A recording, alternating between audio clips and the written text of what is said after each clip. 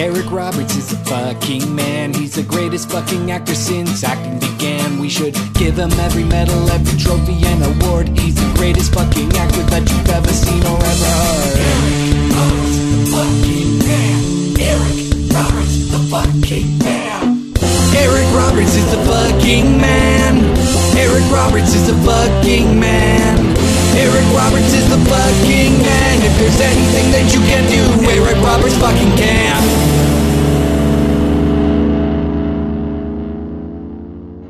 Hail the Conquering Heroes is episode 63 of Eric Roberts is the Fucking Man, the world's most celebrated Eric Roberts related podcast.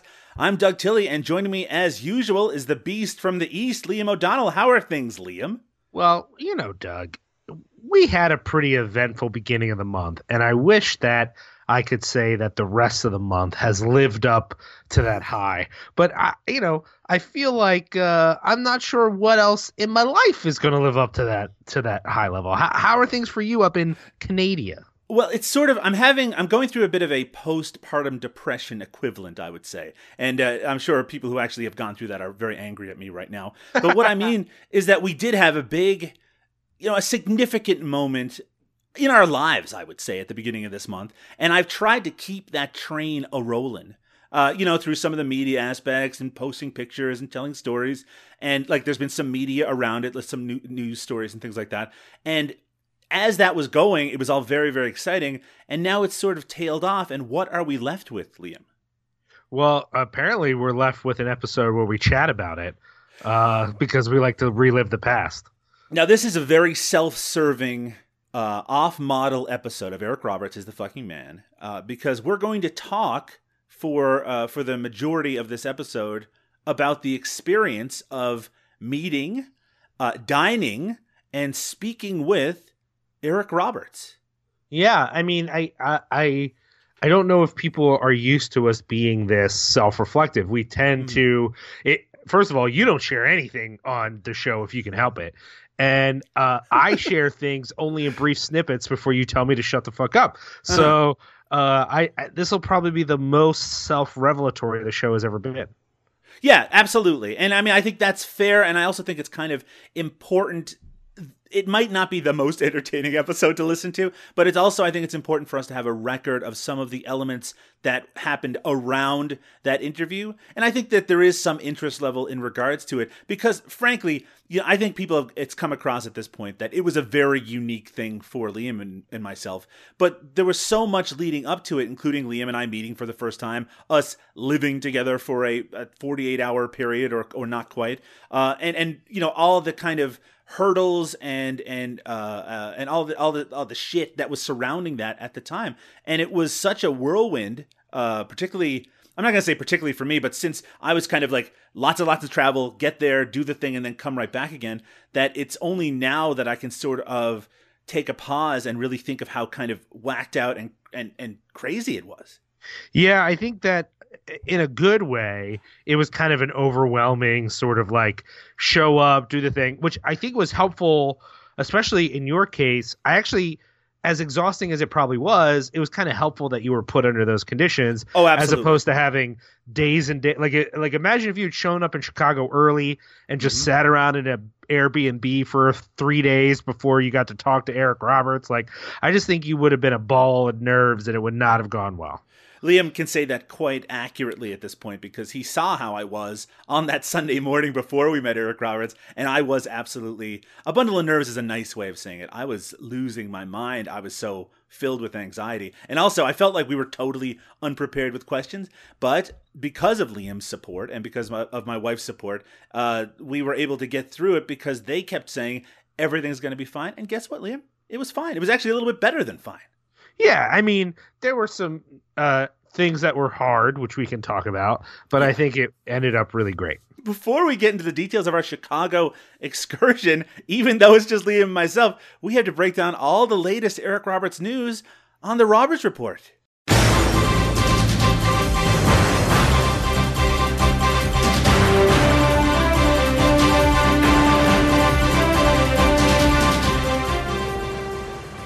It's the Roberts Report for episode number 63 of Eric Roberts is the Fucking Man. And as per usual, we start with a deep dive on the man himself's Twitter feed. You can follow Eric Roberts on Twitter at Eric Roberts, all one word. Now, Liam, before we get into that, during our interview with Eric Roberts, he seemed to suggest that at least some of his tweets are not tweeted out by himself. A scandalous remark, I thought.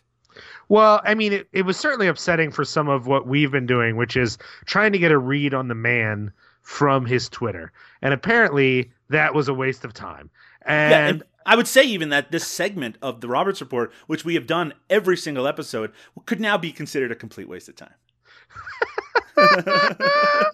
That's possible. I mean, on the other hand, we're getting a view, at least at certain times, into Eliza, which is also interesting. It was somewhat contradictory what he was saying, because we did ask him about a tweet, about the Jimmy Kimmel segment where parents tell their children that they've eaten all their Halloween candy, and he said that basically Eliza made him tweet that out, meaning that he did have direct access, but then maybe some of the airline tweets that we see on a semi-regular basis, maybe they don't come from the man himself. We're just going to have to guess. We're going to have to... I mean, I'm very careful anyway. I mean, I go through his feed and I'm very careful which ones I pick out, so I'll just have to be all the more careful to make sure that we're getting some insight into the man himself. I feel like he's actually deepened our project in that now we can guess as a new thing, like, is this Eliza or not? That's right. And you know, our next big attempt on this podcast, Eric Roberts is the Fucking Man, is that we're going to have Eliza on it, I think. Don't you think? I think eventually. I don't know if we am I keeping you up, Liam? Is that a problem here? Sorry, I have diabetes. Sometimes my sugar's off. And a young child. Yeah, that's true. No, I mean, I think I don't want to. This is a completely inappropriate metaphor. I don't want to reach a certain point too quickly. Oh, right. Oh, I don't mean we're going to have her on the next episode. No, but I mean, we can space it out. Since we've been committed to keep going with this insane project, we might as well, like, have her on, like, next year or something. You know what I mean? Like, Liam, he's got a lot of family members.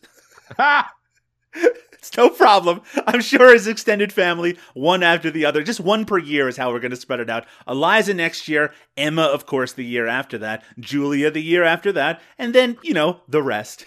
Well, you gotta remember too, though. He also made it really clear that, for the most part, Eliza can't watch his movies. So yes. I don't know how helpful it would be to do an episode with her unless we picked projects that she, like, highlighted for us or one she was willing to talk about.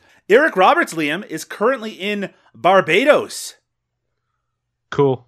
Yeah, he's been tweeting recently, actually a number of photos of him and Eliza enjoying a, I suppose, vacation, possibly filming in the Barbados region. He seems to be having a very nice, relaxing time, and good on him. He's been working hard recently. We did learn, of course, that there's going to be any number of Stalked by My Doctor sequels. This is going to be a series that will be continuing pretty much for the foreseeable future. Which we are not complaining about in any way, shape, or form. Just a few hours ago, at the time of this recording, he tweeted, "Il Forno, Barbados, best pizza crust and sweet people." So if you're in Barbados, I suggest going to Il Forno for pizza. He also tweeted on November 21st, "Well, at Mom Eliza Roberts and I have seen heaven at Cliff Barbados." So he's enjoying his time in Barbados, I would say, Liam. I was hoping Cliff Barbados was a person. It probably could be. I probably should have clicked on it in retrospect. Yeah, that's fair. They just met a guy named Cliff in Barbados, and it's like, yeah, now we've seen heaven. Liam, back on November 5th, this is a while back, Eric Roberts tweeted out, "Love these guys at ERITFM. They know way more about me and mine than I do!" Exclamation point. How did you feel when you read that, Liam? I wonder. You know what was in my mind? The fact that he doesn't post his own tweets. Yeah, I was like, oh, I'm so glad Eliza hyped us up like that. No, I don't know. It's weird now that he knows us and he knows we exist. Mm-hmm. I'm sure he probably actually. I mean, he says he never does it, but he at least told someone to tweet this, which I appreciate. And and it's kind of surreal. I mean, we're going to get into this, but everything post doing this is surreal. That it's like we went from this weird like relationship. Like the show is dedicated to him, but we're not in a relationship with him other than the fact that we talk about his movies. And now, like, we know him and he has talked about us publicly. It's strange. It's just a little bit strange to see that. I think it's going to be weird the next time we're very critical about some of his work. I mean, I wonder if we're going to feel more hesitant.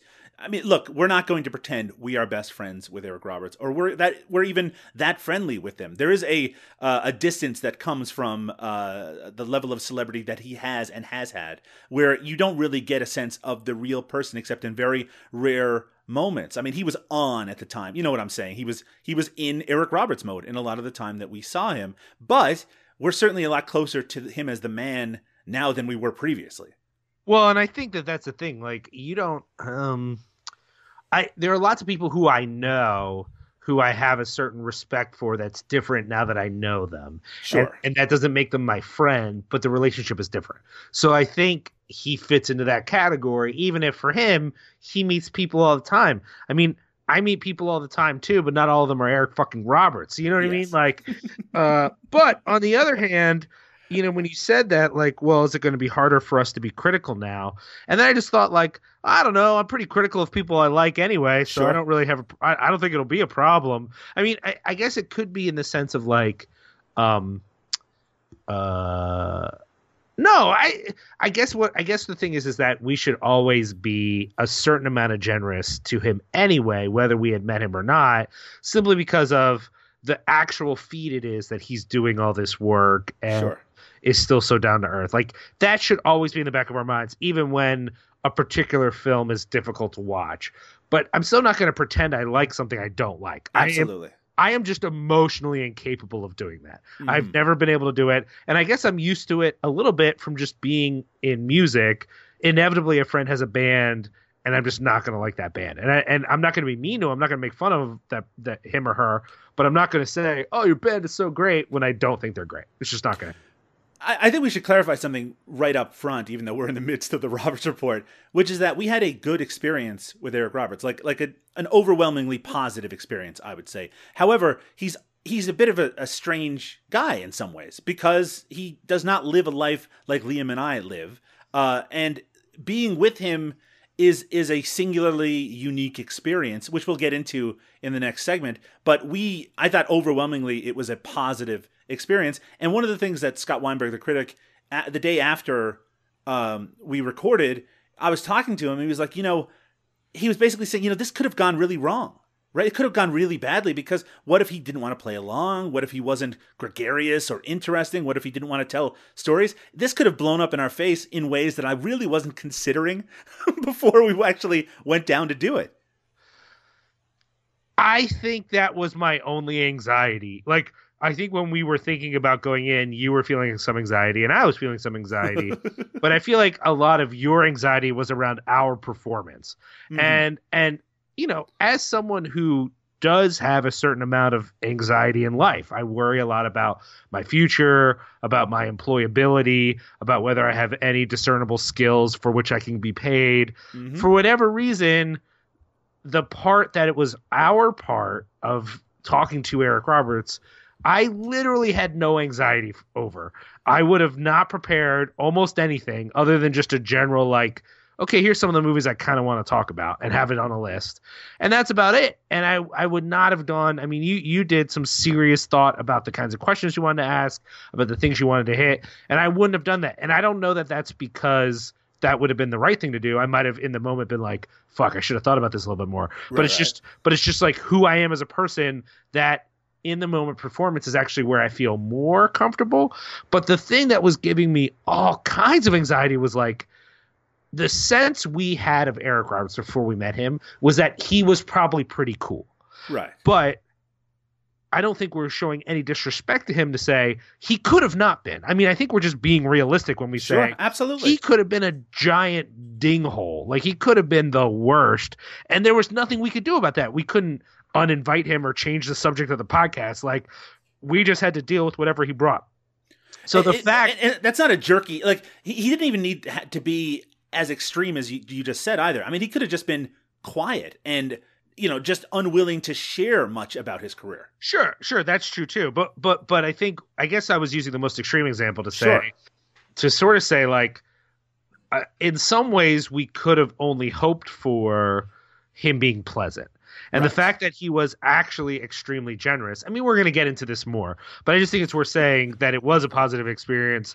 It was an overwhelmingly positive experience, and we'll get into more of the details of that in the next segment. But certainly going in, there was that anxiety on my end of like, yo, what if he's just like not into it at that moment, or he needs something that we can't give him or whatever. I kind of took for granted that he was going to be fairly open with us and interesting. And it's strange because I really had no reason to have that faith outside of the fact that we've done all of these episodes of the show and have sort of a general sense of what the man is like. I think a lot of my anxiety came from the fact, and this is something we haven't really acknowledged in any specific way. Look, it's not like we had 1,000 people there witnessing this podcast recording, right? We had a very decent number, a very respectable number of people, but a good percentage of those people are people that both you and I have previous relationships with in some way, usually through social media. A lot of them probably you've met before, Liam. Most I haven't. And I was really afraid that I was going to embarrass myself in front of these people that I've always wanted to meet, or that I have some previous relationship with, and basically to show in front of them that I was some sort of fraud with no capability to do this. That's interesting that you think of it that way. I was thinking that I didn't know that many people there. Interesting. Like 100%. I went in feeling like, okay, I've met Doug. I mean, literally, again, we should probably finish up the Roberts Report before we get too deep into this. But let's be clear. I didn't fucking know you. Mm-hmm. I know Josh Goldblum, who runs the fest. So yes, he's a very good friend of mine, but also he just spent the resources to get this to happen. So I'm also feeling pressure that he's there. Sure. I know Scott Weinberg. That is the list of people I know at the thing. Oh, and then Laurel Vale. I know her. She thinks you're the other Liam O'Donnell. To be fair, she thought the other Liam O'Donnell was me, which is not quite the same thing. No offense to director Liam O'Donnell, who seems like a great guy, but no, that was she actually made the mistake the other way, which I told her was preferable. I'd rather she think I did something awesome than someone think I'm someone I'm not. Well, that's her. I met her briefly. She seemed like a very nice person. She's amazing, but literally that was everyone I knew in the room. Really, there were a few people who you said I kind of knew over the internet a teeny bit, but for the most part, it was a friendless event for me. That's really interesting, especially because you've been involved in a version of this event previously. Fair. For whatever reason, a bunch of my Chicago friends who came to Bruce Campbell Horror Film Fest didn't come this year, and I didn't get a chance to check in with them why. It might have been the timing. It might have been that the lineup wasn't what they were looking for. I don't actually know, but no, I mean, it was kind of weird for me because when I do something with Cinepunks in Philly, my worry is the other way, that everyone there is someone I know, and we haven't attracted any new people.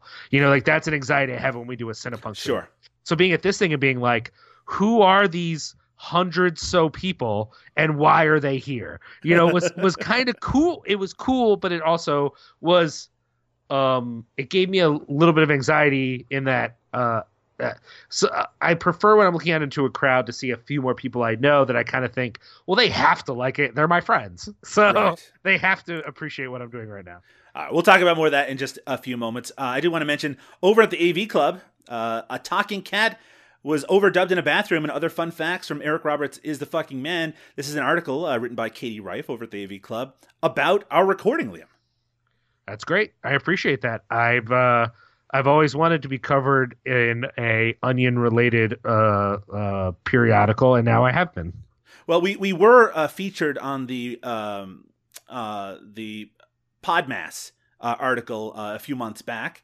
But this is a specific article written about our podcast, kind of picking out some interesting facts from it. I met Katie Reif briefly on the day of the recording. I've always been a big fan of her writing. She also writes for dailygrindhouse.com, which is a website that I wrote for years and years.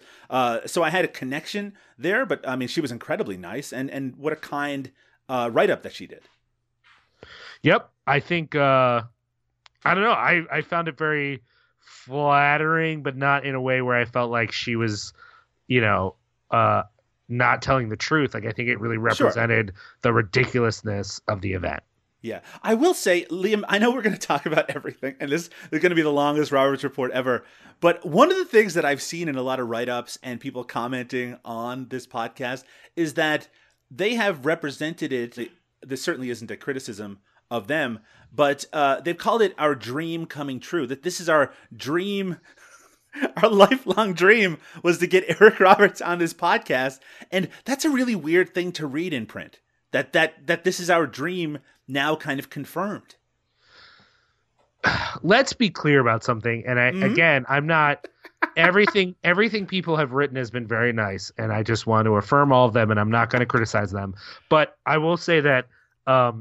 I don't think a lot of them necessarily listen to many episodes of the podcast, right. And none of them actually talked to us. No one interviewed me to find out any information about this thing, because if they had, I'm very honest to be like, no. Since day one, we've said we were never going to talk to Eric Roberts. Like, that was never. And maybe in saying that, people think like, oh, they're just being modest. But I think we had to come around to this idea as a good idea. That like part of us was kind of like, before Josh started talking to us about it seriously, at least for me, and I think a little bit for you, if we had said, should we try to get Eric Roberts, to be like, why would we do that? Yeah. And part of that was a misapprehension that now we've seen, which is that what if he wants to like sue the shit out of us? Like, what if absolutely. he's like not stoked on this idea at all? And I think if we had examined some other podcasts that are focused on either people or on, I think there's enough other people doing something like this that I think the idea that we would get in trouble was maybe a little naive.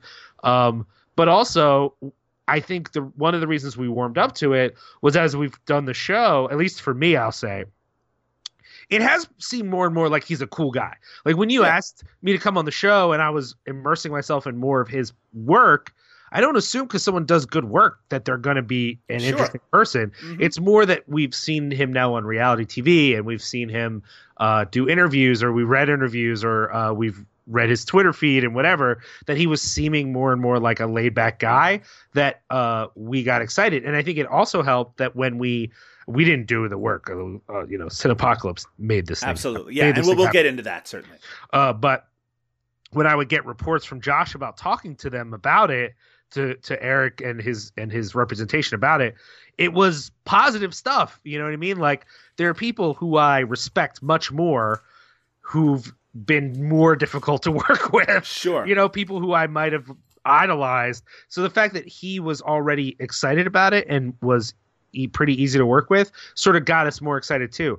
But the idea that we've just been sitting around like, gee golly, I hope someday Eric Roberts will come on this podcast. It's more like, oh my God, I can't believe he wants to come on this podcast. That's amazing. This is going to be a great conversation. And it was great. But it is funny, like, as if it seems a weird thing to me too, because we spend most of the time on other episodes dissecting his movies, which if that had been the format, he would be the least appropriate guest to have. Mm-hmm. You know what I mean? So I don't know. I think like it'll be cool if we get to talk to him again. Like I would have another conversation with him. But the goal of the show is not to try to like have a bunch of episodes where we just keep asking Eric Roberts more ephemera about specific movies. Like that's not really what the show is about at all. Yeah, that's exactly right. Look, I created this show. I don't know if all listeners right now know that, but I created it because I thought it would be funny, And I don't mean that in a postmodern irony type way. I was just like, well, everyone knows who Eric Roberts is in my circle of nerds, right?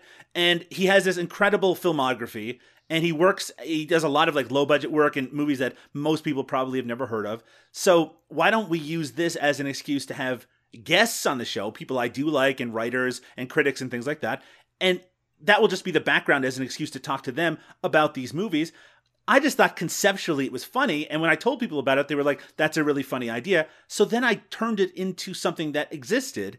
But it was never with this sole direction where we were kind of all heading towards eventually meeting Eric Roberts. That was not that wasn't, for one thing, it wasn't even seen as necessarily a possibility. I figured once we were a few episodes in, I was like, you know what? Eventually, we're probably going to talk to Eric Roberts, because that didn't seem like some unattainable goal. The unattainable thing was us doing it in Chicago together, especially because Liam wasn't even a part of the show then, in front of a group of people. I mean, the whole experience is what was crazy. It wasn't the talking to Eric Roberts part, because I figured if we really put our heads together and put our minds to it, yeah, we probably could have made that happen. Yeah, I think that's true. I think also, like, even when we first started having a conversation about doing a live Eric Roberts is the fucking man, my first suggestion to Josh wasn't even that he get Eric Roberts. Sure. Because we were already talking about something else that was happening, which is like he was talking about maybe getting Larry Cohen. And I was like, we should screen the ambulance and then have a conversation about the ambulance with somebody. Is that your favorite movie, Liam? The Ambulance? That's one that you're a big fan of. Why are you being such a punk right now? Why you got to be a punk? My memory is that you were asking me what sort of Eric Roberts films might be appropriate for a festival like that. And I said, there's not really a lot of them, but one that might be is The Ambulance. And it would work out well because there's a Larry Cohen documentary that just screened at Fantasia. I thought I came up with that. With Ambulance, I can tell you 100%, and we actually have a log of this, so we can certainly go back if you want to correct me on it. But no, I'm pretty sure that one was my idea. Whatever. Point is, this is Liam. What? Lord of the Bikini Babes. Riverdance star Michael Flatley, 59, suns himself on board a yacht in Barbados. Hey, that's where Eric Roberts is, as he films his directorial debut alongside a bevy of scantily clad beauties, while co-star Eric Roberts, 61, can't resist sneaking a peek. This is an article from the Daily Mail, about Michael Flatley has apparently self-funded some sort of action spy movie where he plays the hero and Eric Roberts is the villain in it. I'm just confused. Is there dancing or no? There's a series of photos that come along with this article. One of them involves Eric Roberts bent over, apparently sort of looking at the cheeky bum of a young lass. Okay. I don't know if it's part of the filming or if it was not. It's a little confusing. Probably the Daily Mail itself did not know as well. But he's in Barbados filming a movie with Michael Flatley, the Lord of the Dance, Liam. I'm getting the feeling that you want me to be excited about this. The Lord of the Dance. I mean, I'm stoked on another Eric Roberts project. This line stuck out to me. The 61-year-old actor who was playing the villain in the film was wearing a jazzy Hawaiian shirt. Liam, when we interviewed Eric Roberts, we asked him about the Doctor Who TV movie from 1996. Now, Liam, have you ever seen that? I haven't, actually. I'm not really a big Doctor Who person. Right. And I have this anxiety about watching something like that I need to, like, somehow be caught up already or something. You know what I mean? No. You know what? When we recorded our episode so long ago about the 1996 Doctor Who TV movie, I mentioned that my experience with Doctor Who was kind of strange because I feel exactly the same way as you do, Liam.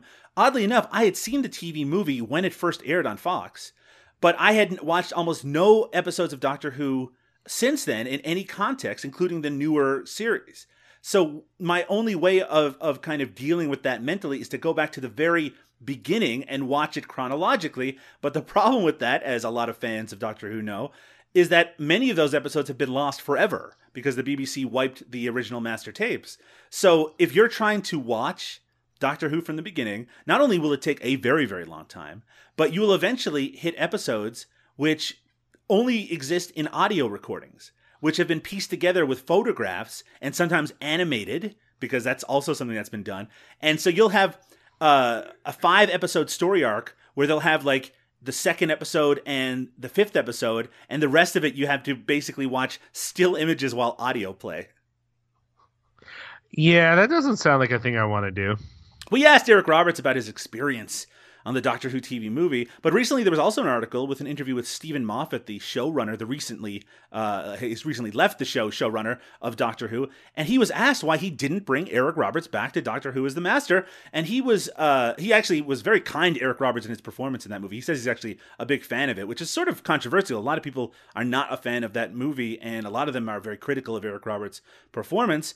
But he said that it wouldn't have kind of fit into the version of Doctor Who he was creating. But Liam, now that he's moved on and we have another showrunner coming in, it's possible that Eric Roberts will return to Doctor Who. As you might recall, Liam, he did seem very open to the idea.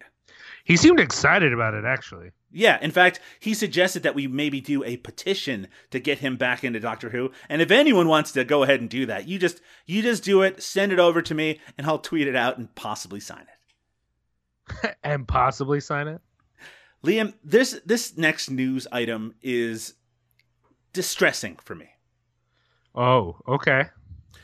We asked Eric Roberts about his faith-based filmography. And in fact, it led to one of the funniest comments of the entire interview where he said that, hey, I don't turn down anything. But it was a somewhat serious question about, whether some of these faith-based movies sometimes clash with his own ideology. And that kind of plays to this next news item, which is called Faith-Based Movie Has AR-15 Giveaway. This is about the film The Reliant, a pro-Second Amendment movie we mentioned recently on an episode, starring Kevin Sorbo and the Boz, Brian Bosworth. And the creator of the movie, also a physician, Dr. Patrick Johnston, Dr. J. Patrick Johnston, he is giving away an AR-15 rifle as in a contest as a way to promote this movie. How do you win the rifle? It's actually, I think, a series of trivia questions that I'm not going to go into, and I don't really feel like I should promote this contest anyway. For anyone who doesn't know, the AR-15 was the rifle carried by the shooter in the recent Texas church shooting, and that is I don't want to go into why he's decided that this is a good idea, but I can say that I'm not anti-Second Amendment or anything along those lines. I certainly respect gun owners and people's rights to own a gun, but I will say that I find that this is in very bad taste. We don't have to get too into this, but it seems like a bad idea to me. And it also feels like a cheap, if that's what you want to do is give away one AR-15, that's fine. But tying it to the movie seems like also a publicity stunt that is in poor taste. So that part bothers me more than the gun itself, although I myself am not a big gun fan. I would align myself with your side of that issue, I think, Liam.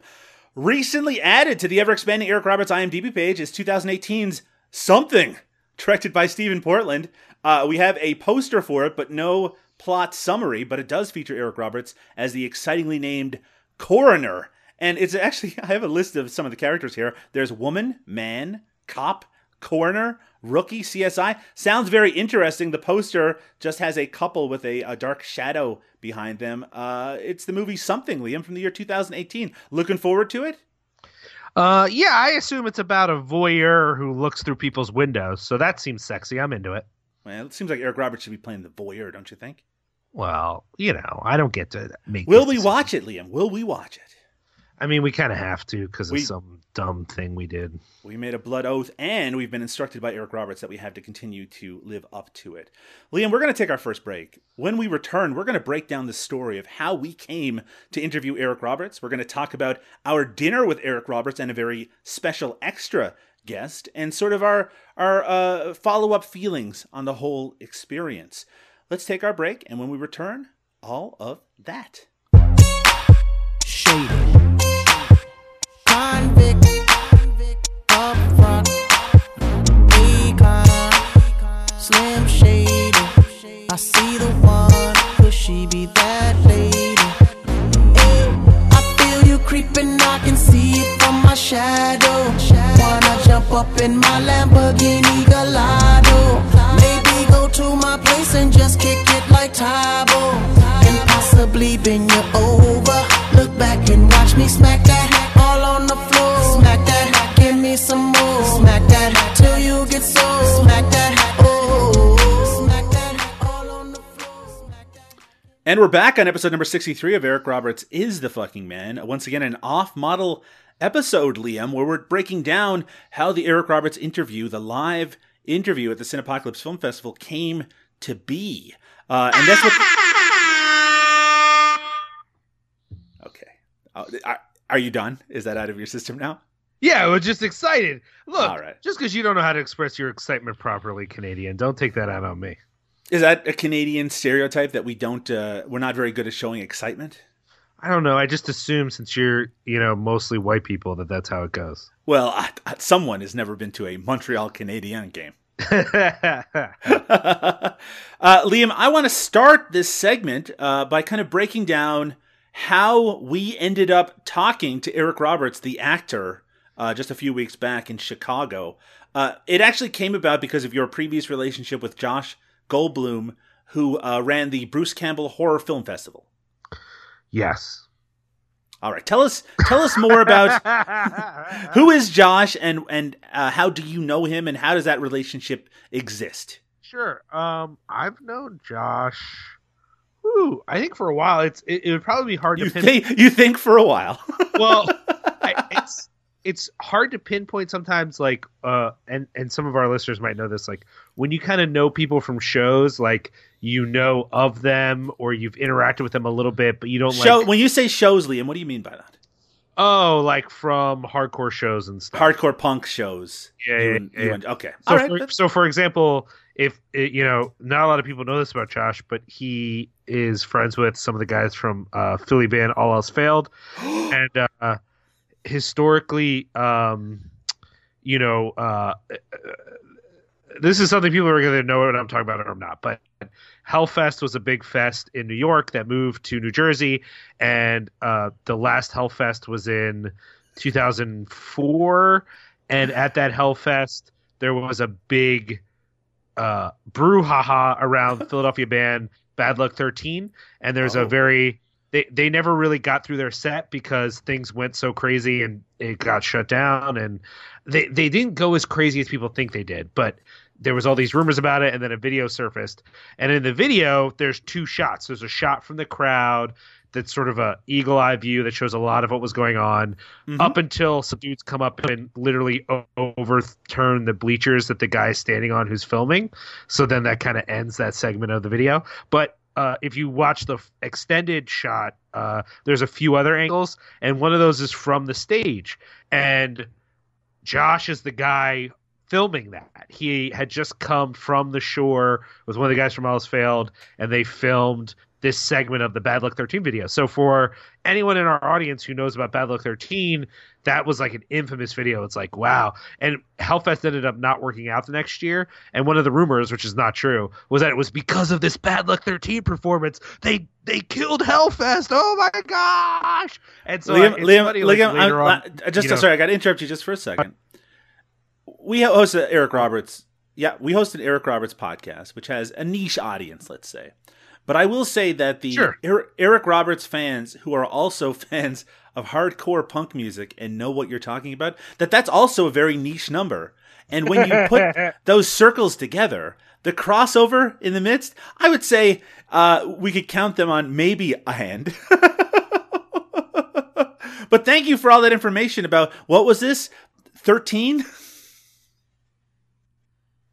I hate you so much. The point is that Josh has been around in this sort of scene for a while. We started working together in Philly around specific events. Like, he put together a summer series called Awesome Fest. Oh, okay. And he actually for a while worked for the Philadelphia Film Fest, and so he's been involved in the film scene in Philly for a long time. So he's like an event organizer in music and film.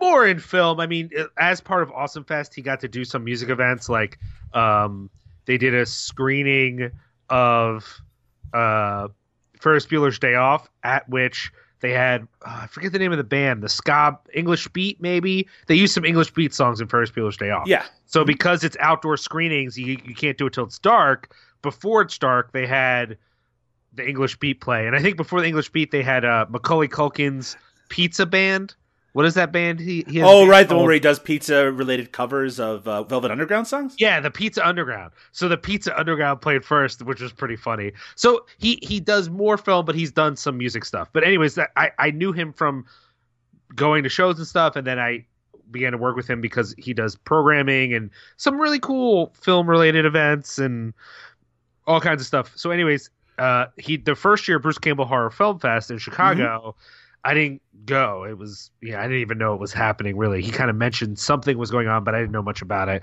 And then the next year, he hit me up and was like, I really need some help with this thing. Would you be willing to come out and help out? So I went to 2 years of Bruce Campbell Fest. And then this year, there was a feeling from him that, like, the Bruce Campbell Horror Film Fest, it's one weekend. It was part of the Wizard World experience in a larger sense, and it was only horror. And I think he wanted and it was in the suburbs too. It wasn't in the city. So Cinepocalypse sort of came out of a few things. One, wanting to do more than just stick to strictly horror. Another, wanting to do something kind of independent of Wizard World weekend, and 3, wanting to do something in the city. And he started having discussions with the Music Box, and they sort of put this thing together with him, like with that's the Music Box Theater, the location that Cinepocalypse took place in. Yeah, they're not just a venue, that they really helped put this thing together and funded. It was like he did all of the programming and stuff, but it was their program that they paid for. You know what I mean? So it's like, it was more of a relationship, whereas the theater we were at before was just a chain theater that let us in their space. And they were very nice. Like, they weren't bad or anything, but this was a more working together relationship. Right. And now, because of this new structure, and because of kind of sort of the guest curators, I should say, that he brought in, you were no longer part of the organizing or part of the helping with the organizing of this year's Cinepocalypse event. Yeah, and I also like, as much as I would love to be a programmer, I haven't really done much of that. Sure. And a lot of the work I was doing logistically, the 2 years I was involved with Bruce Campbell Horror Film Fest, Music Box you saw when we were there, they have a plethora of staff, both paid and volunteer. So when I was doing Bruce Campbell Fest, I might be driving Fred Decker from the airport. I might be selling tickets, or I might be organizing some volunteers, which, by the way, organizing volunteers when you're not in the city the event is actually really hard. Sure. So all that to say, he didn't need that sort of help. I would love to get enough experience programming that I could be part of a larger programming team. Sure. But, it's hard to justify paying me to do something I've never really done before. But he did come to you. Now, I think we should clarify this. You did not go to him with the idea of, let's do a live episode of Eric Roberts is the Fucking Man. No, we were just talking about, and this was before it was clear that I wasn't going to be working for the fest. So sure. We were talking about ideas, and I was actually working on some retro screenings I thought would be cool, and we were just shooting ideas back and forth. And he was like, "What about your podcast?" And I was like, "I don't know if we could do it live, or I don't know if Doug could do it." Like, I'll be honest, I was straight up naysaying this idea because I wasn't sure how it would work. And he's like, Cinepocalypse is not just horror. Like, we could have Eric Roberts come for any number of movies. What if we did a live thing with Eric Roberts? And I was like, I don't know why Doug wouldn't want to do that, And so we started that conversation. But it was really his inclination. When he first said it, my first response was like, why would you? Yeah, I guess A, why would he want to do it? And B, why would we want that to be a thing, for not in the sense that we would never want to talk, like you said, to Eric Roberts, but as a live event at a film fest. It seemed a little crazy to me at first, but the more we talked about it, it seemed cool. Music Box was stoked on it. Eric Roberts was stoked on it. So it started to get a momentum. And then funny enough, Eric Roberts confirmed at the same time that it was clear. And honestly, with my job, I didn't think I was going to be able to work for the fest anyway. So then he was like, hey, I don't think you're going to be able to come out and work for the fest, but guess what? Eric Roberts is wants to come. So we need to make this happen. And I was like, oh my gosh. And it became a real thing. It's one of those weird things where it's an idea and it continues to be an idea and it's just floating out there. And then just one day that idea is a reality and we have to accept the fact this is happening. Now we need to work out the mechanics and the logistics of it actually happening, which that was something that I had a lot of difficulty with. Just the mental aspect. I kind of, and I've told a few people this at this point, as the weeks led up to it happening, I started to wish every day that we'd hear that Eric Roberts couldn't make it or that he had to do something else or like that it wasn't going to happen, because I started to get really anxious about the logistical aspect of it. But when it became clear that that wasn't going to happen, then you have to work out. I have to take time off from work. I have to work out how I'm going to get to Chicago from Peterborough, Ontario, Canada. I have to, work out where we're going to stay, how long I'm going to stay there. Then we have to work out the details with the music box about how our event is going to go. It really was a ridiculous whirlwind. I think we should get into that a little bit now. Liam and I, as we've made clear before, had never met each other before. We have never spoken to each other in person. Our entire relationship has been through social media and through this podcast. So that was a bit of a question mark, not a very big one, really, but it's a bit of a question mark when we went down there, especially because we were going to be staying together in Chicago at an Airbnb. And I ended up taking an Amtrak train from Buffalo, New York to Chicago, which is about a 10-hour ride. And my wife and I did that overnight on Friday, arriving in Chicago at 9:30 the next morning, or actually a little bit later than that because it was a late train. Liam picked us up at the station, and that was our first time meeting Liam. Yeah, you were so fucking huge. And I kind of knew that. Like I had seen some pictures, but then actually seeing how tall you were was like a whole other experience. And, the first thing that Jill said was like, oh, Liam's so small. Several pictures, we have a number of pictures of us with Eric Roberts. And on a surprisingly large number of them, the comments are, is Eric Roberts really small? And I just have to respond, no, that's just how I am. I screw up the perspective on a lot of photos, unfortunately. Yeah, you're a goddamn giant. You're a descendant from a race of giants. It's really disturbing.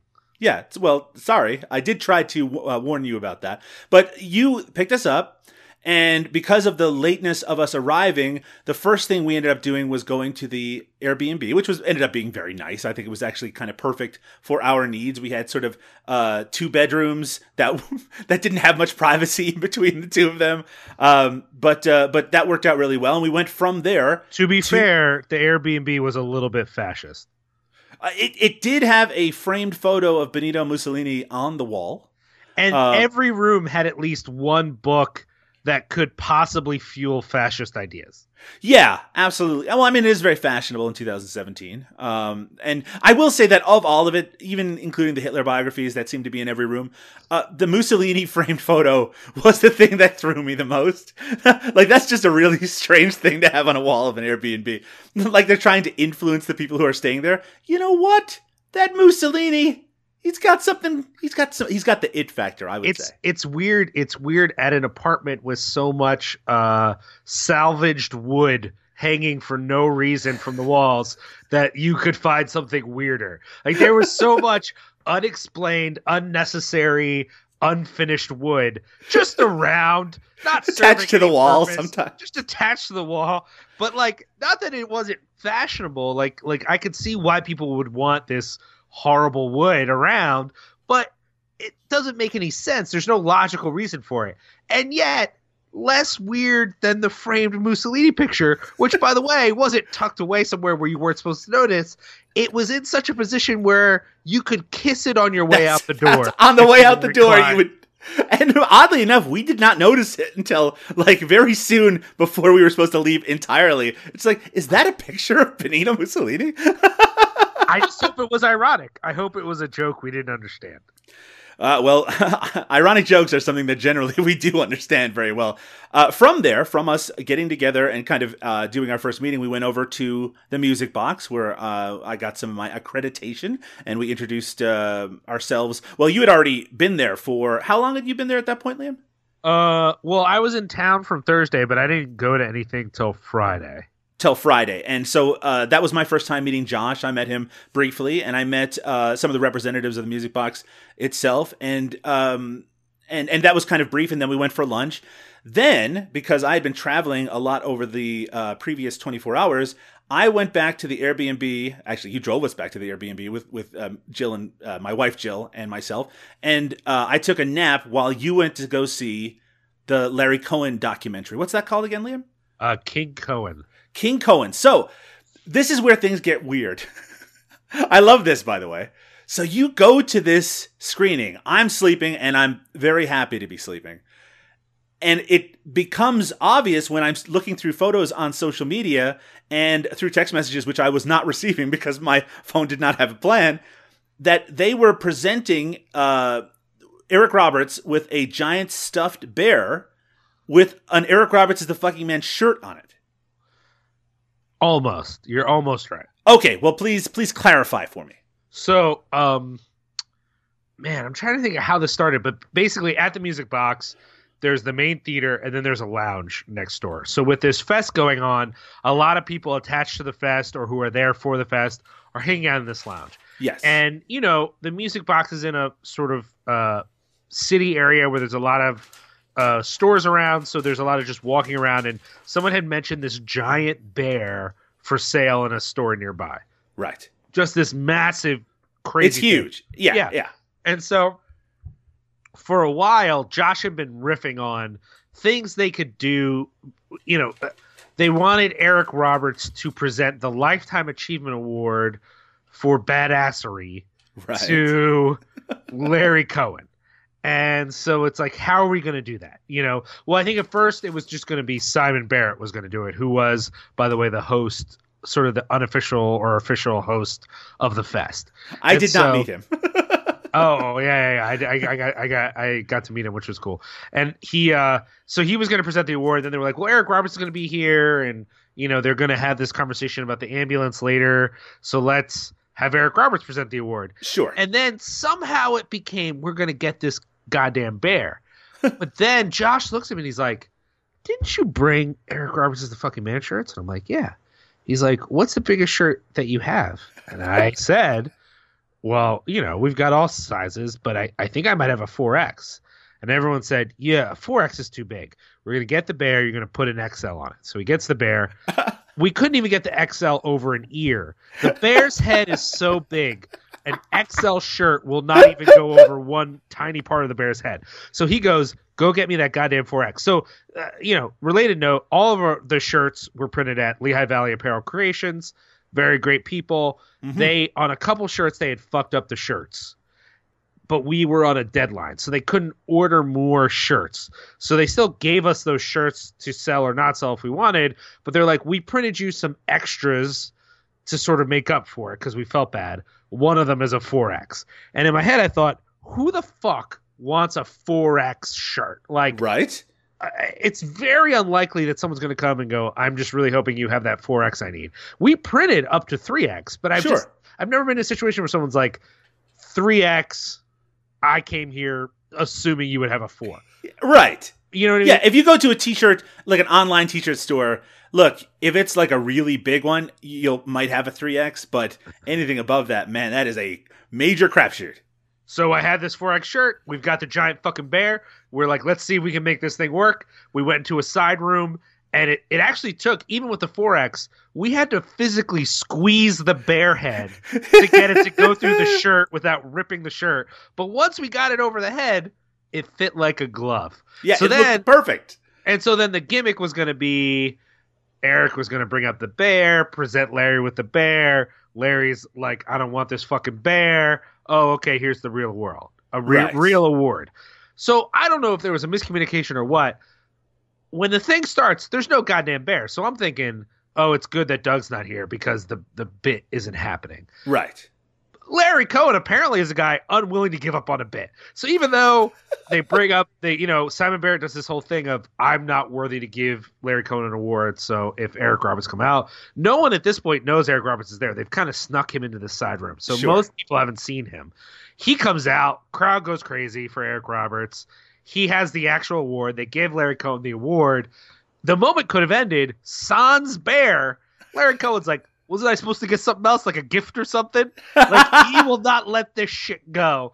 And Eric Roberts goes, okay, bring out the bear. So Josh comes running out with the bear. The bear's on the stage. They show him the bear. Eric Roberts, now that the bear's out, he's going to ham it up. He's fucking pulling the shirt down so everyone can see the logo. It's like a whole bit.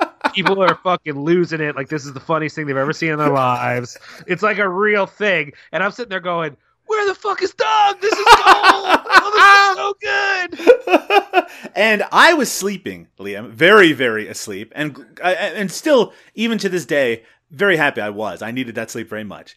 But the idea for me was that Jill and myself were going to go to a screening at 9:30 of the movie Low Life by Ryan Prowse, which is a movie I'd seen a few months back and really, really loved. And I wanted you to see it as well.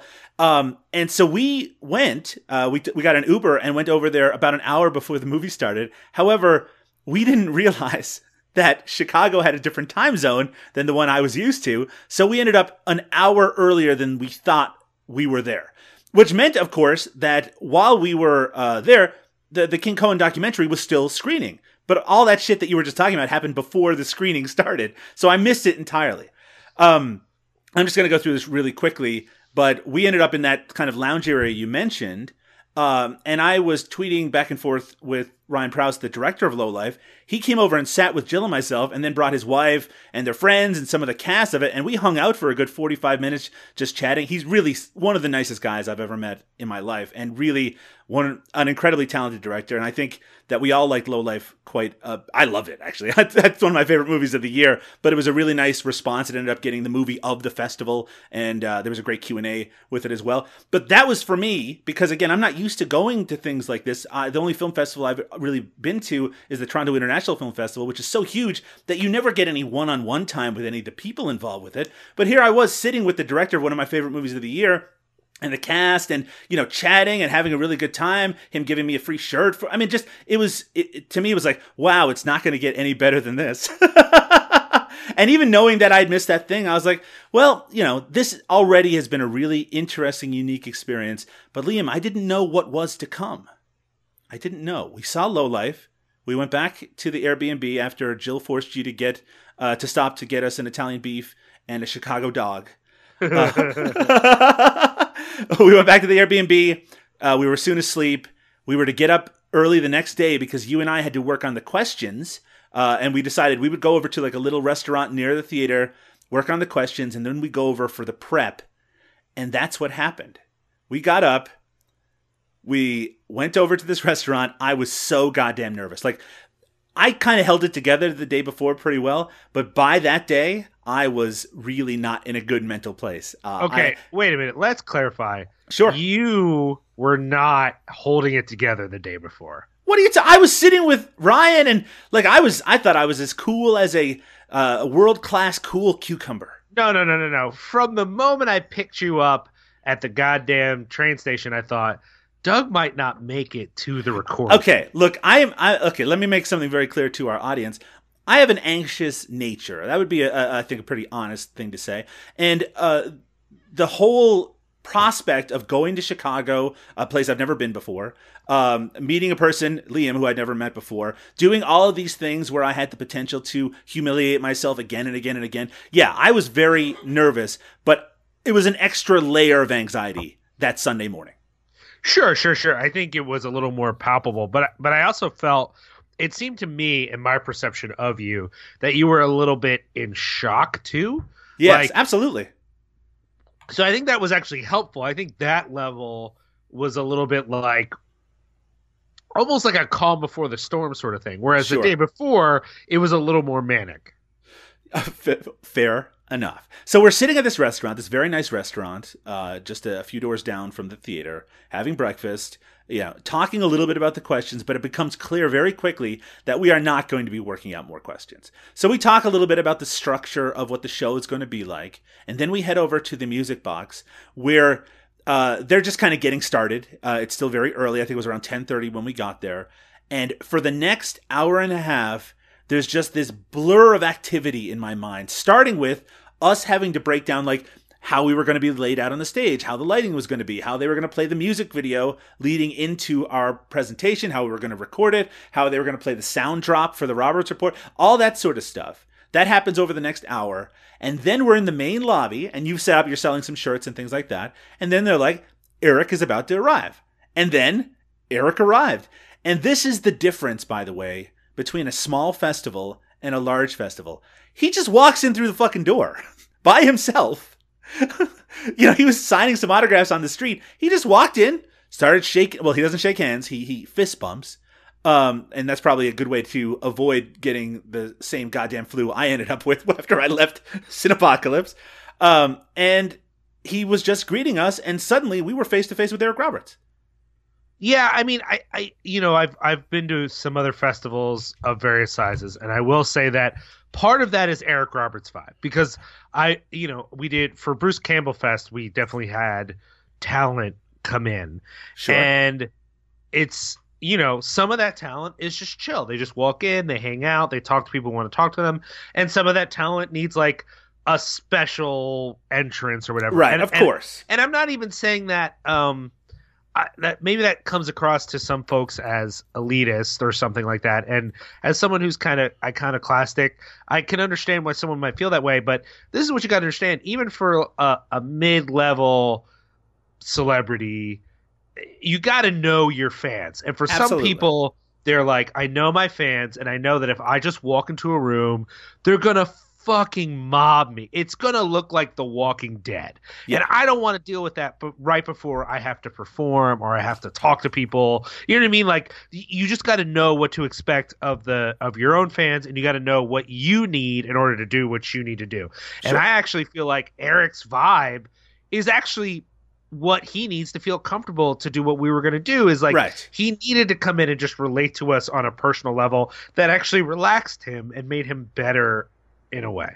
Because they had kept us apart from Eric specifically before that, because they wanted, I guess, a bit of that nervous energy as we were going on the stage. They probably didn't realize the fact that I carry a certain amount of nervous energy at all times. But Eric was there. He was chatting with us. He's talking about the logo of the show and how it makes him look fat. And then we do a few photos because they have the bear set up in like this kind of photo op area. And that's when the photos of us with him with our hand on his shoulder and him with the bear with his own glasses on. And that's where all that happened at that point.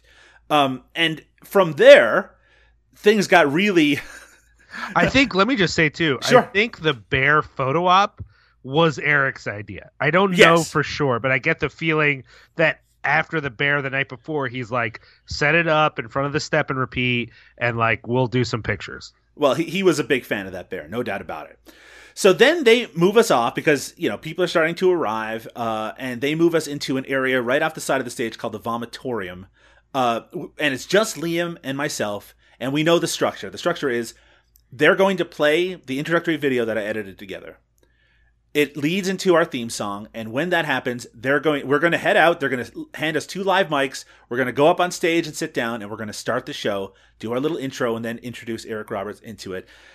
I have to say, Liam, you were very cool the entire time. That's the vibe that you send off, and I was feeding off of your confidence. But when we were in that room by ourselves, I think both of us were like, what the fuck is happening right now? It's a little nervous, right? I mean, I feel that way right before I do anything. Like, sure. I give off a pretty chill vibe, even if I'm like doing something familiar, like going to a church or something to preach. Like, the vibe I give off when I'm working on my sermon or before I leave is like totally relaxed. But the moment before you get up, at least for me, there's anxiety there because it's like, okay, now I actually have to do this, and there's so many variables. But on the other hand, once I start doing something, unless it's going wrong, which has occasionally happened, sure, in some contexts, like I've done some Q&As at film things that did not go well, or I introed a film once outside and my sugar was all jacked up, and I realized all my off-the-cuff comments were stupid and like didn't make sense. But like, unless that's happening, like you're tanking, in the moment, I'm totally with it. But just before, especially because it's like, here's Eric Roberts, here's all these people, and then here's all the stuff we can't control. What if the video doesn't actually work even though we watched it? What if I can't set the thing up right? What if I trip on the way up the step? Just little things like that are like weird or whatever. Even if I feel good about being in front of people, that doesn't mean all those other things aren't going to be a fuck up. So just a couple more minutes before everything starts, they shuffle Eric into the room with us, and that's our really our only opportunity to have our singular moment with Eric Roberts alone. And he has this giant frappuccino that they've gotten him, which has whipped cream overflowing the top of it. And the ordering of this frappuccino, I just have to let you guys know, this gives you a vibe of Eric Roberts.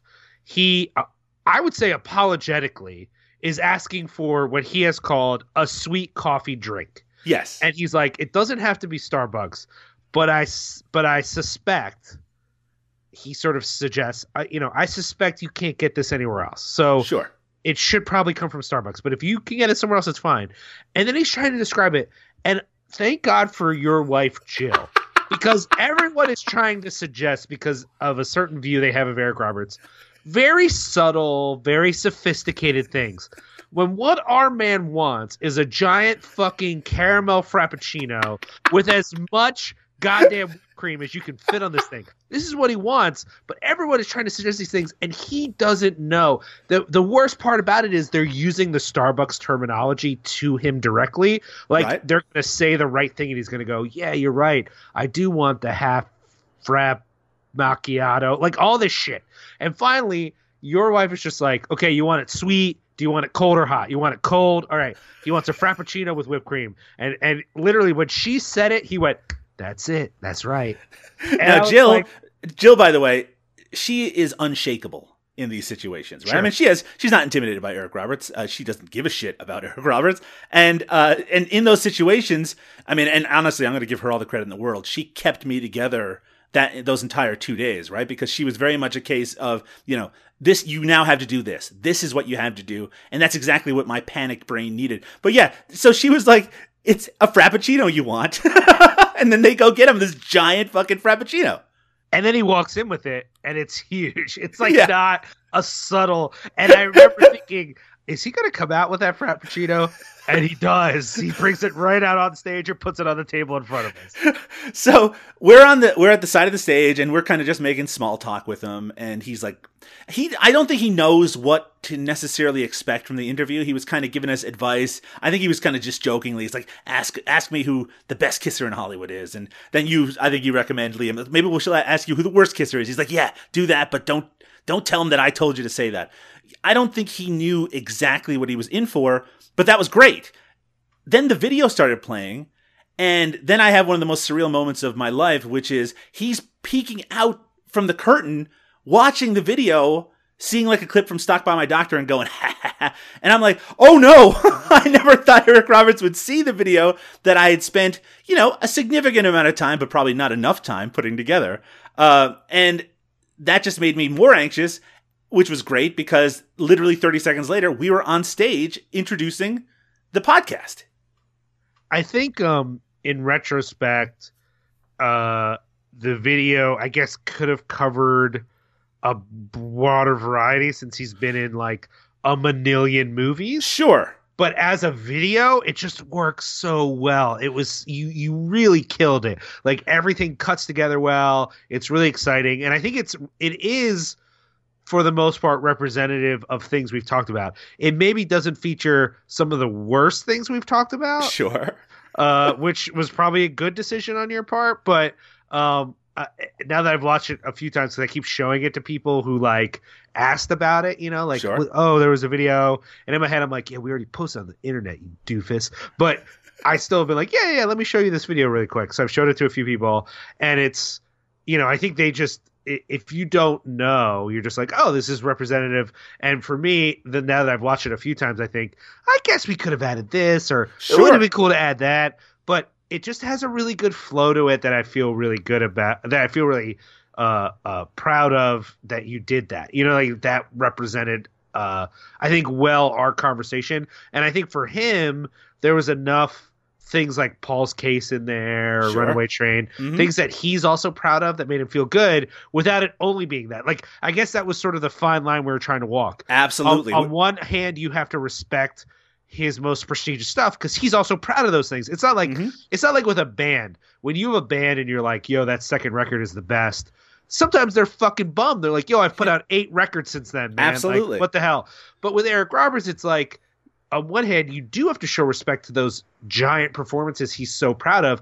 On the other hand, if we had only shown those things, he might have been a little like, so you guys don't watch any of my new movies? Yeah. So by including some of those newer movies, it kind of shows like, yo, we know, obviously not all of, because we're not, we haven't watched everything. That'd be fucking impossible at this point. But we've watched a lot of your stuff. We know a breadth of what you've been doing. And it's also a tonal thing for the audience, right? Which is that you can show Star 80, you can show Pope of Greenwich Village, you can show Paul's Case, you can show, those highlights, and then you can clip in a talking cat or a movie that almost nobody knows about, like The Alternate, which is, I put a few clips from that in there as well, because you're trying to show that these are amusing clips, that they're fun. Some people recognize some of them, some people won't.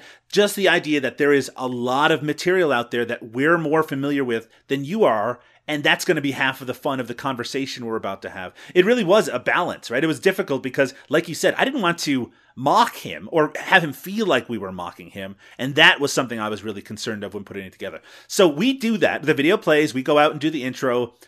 Anyone who wants to know what happens after that can listen to the recording of the podcast. It's very lightly edited. In fact, the only real edits happened. We had some microphone malfunctions, which I thought ended up because of the amazing organizers over at the Music Box. The switching of that happened so smoothly that there's just a little bit of editing. But for the most part, what you hear on that podcast is everything that happens start to finish. I mean, there was a brief moment where I went on this rant about the Armenian genocide that was just inappropriate. But otherwise, yes, it's exactly as it's presented. So you can hear my anxiety on that podcast very easily. But I will say that once we hit the Roberts Report and I start quoting Eric Roberts' tweets to him, I suddenly, mentally, I was like, I'm locked in. I know what's going to happen from here on in. And aside from, Liam and I kind of communicating back and forth certain things, cutting out questions, I think it went incredibly smoothly. I'm very happy with how, really happy with how it turned out. But it was very much all fueled at that point with just sort of this internal adrenaline, because I'm not a public speaker. It's not something I'm very comfortable with. Then it was over. The crowd is very happy. They seem to really enjoy it. Eric walks off the stage. The first thing that happens, I don't know if this happened to you, Liam, and you might not have heard me say this yet. The first thing that happens is, so at the Music Box Theater, one of the unique things about this cinema is that they have an organist who plays in between movies. And it's sort of, I guess, a trademark, and it's really unique and really incredible. And I wish I could have experienced it a bit more. But as I was getting off the stage, the organist calls me over, and I'm like, hi. He's like, I've seen a lot of these in my time here at the Music Box. And he might say this to every single person. He's like, that's one of the best interviews I've seen here. And for me, at that point, it could have gone horribly. I just didn't know, right? To me, I was just going on instinct about everything that was happening. But that was the first affirmation that things went well. And I'll tell you, I carried that with me for the next 24 hours. It was a really nice thing for him to say. I really appreciate that. I got feedback from the employees. I got feedback from Josh. I got a little bit of feedback from people I didn't know super well who were there. But that's sort of unsolicited, not anonymous. He's the organ player, but anonymous in the sense of he doesn't have a relationship with you is really cool. And I think it'd be a really big uplift. For me, it was more, I've worked long enough with Josh to tell when he doesn't mean something. Sure. So when he was like, that was great and even better than I was hoping for, that felt real. That felt like he wasn't just like, oh, yeah, it was cool. You know what I mean? Like, yeah. He was definitely being real at that point. So that made me feel really good. So we got off the stage and as I was saying, we kind of we brought these T-shirts, and I don't know if anyone cares about these shirts or not, but as I was coming off the stage, I thought, the first thing I did after I made sure the recording stuff was off and we had a recording and it existed on the thing, my next thing was I need to go out and sell some fucking t-shirts. So like, I thought that was so strange. I mean, you- I thought it was funny because you went right back there to start selling shirts, but as that was happening, there was like a lineup of people who were getting photos and autographs with Eric Roberts. Sure, but I also, like, as I was making my way to sell shirts, someone was coming towards me to go, oh, wait, people are trying to buy shirts. So I still think it was a good thing to do, but it was also just my natural. Anyone who's been on Sure. tour with a band knows that, like, okay, we're done. Someone's got to go man the table right now. So that's just like what I did. Yeah, it was the sweet time to do it. You made the exact right decision. It just at the time I was like, where's Liam? Oh, he's out selling shirts. Yeah, I mean, if we had like if we were every podcast I'm on is a 2-man operation or 2 individual operation, and I feel like everything should actually be 3. It should be Sure. the 2 people who are actually on the show, and then some other person who can do things like sell the shirts, and Right. so that would have been better because then I could have even as someone selling the shirts, I kind of feel like an asshole because like. Every once in a while, someone would want to connect with me on like, Sure. hey, I just watched you do this thing and it's cool and let's be friendly thing. And I'm kind of like, yeah, that's cool, but this fucker wants to buy a shirt, so you got to move aside so I can sell him a shirt. Like, that's just my, you know what I mean? Like, I'm like, you being nice to me right now is really cool, but it's not $10. Yeah, you're a capitalist. I understand. I'm not. This is why I don't. This is why I don't like selling things because I feel that anxiety. Like, I invested money in these shirts, Sure, of course. so I need y'all to like buy these fucking shirts. So while you're doing that, I'm like talking to you're basking in the praise of all these people, and I'm out front being like, "All right, man, I don't have any change, but we're gonna work it out." Yeah, look, I mean, I didn't mean for that to happen, but like I'm talking to writers from Daily Grindhouse and the AV Club and talking to just random people who are coming up and talking to Gary Hill, a friend of the show who had come down to watch it and was very nice. And now it's something we should talk about. There's a couple of quick things. One is that initially we thought that we were going to potentially be running the Q&A after the screening of Larry Cohen's The Ambulance. And I was ill-prepared for it, and you were even less prepared, Liam, because you've never seen The Ambulance. That's fair.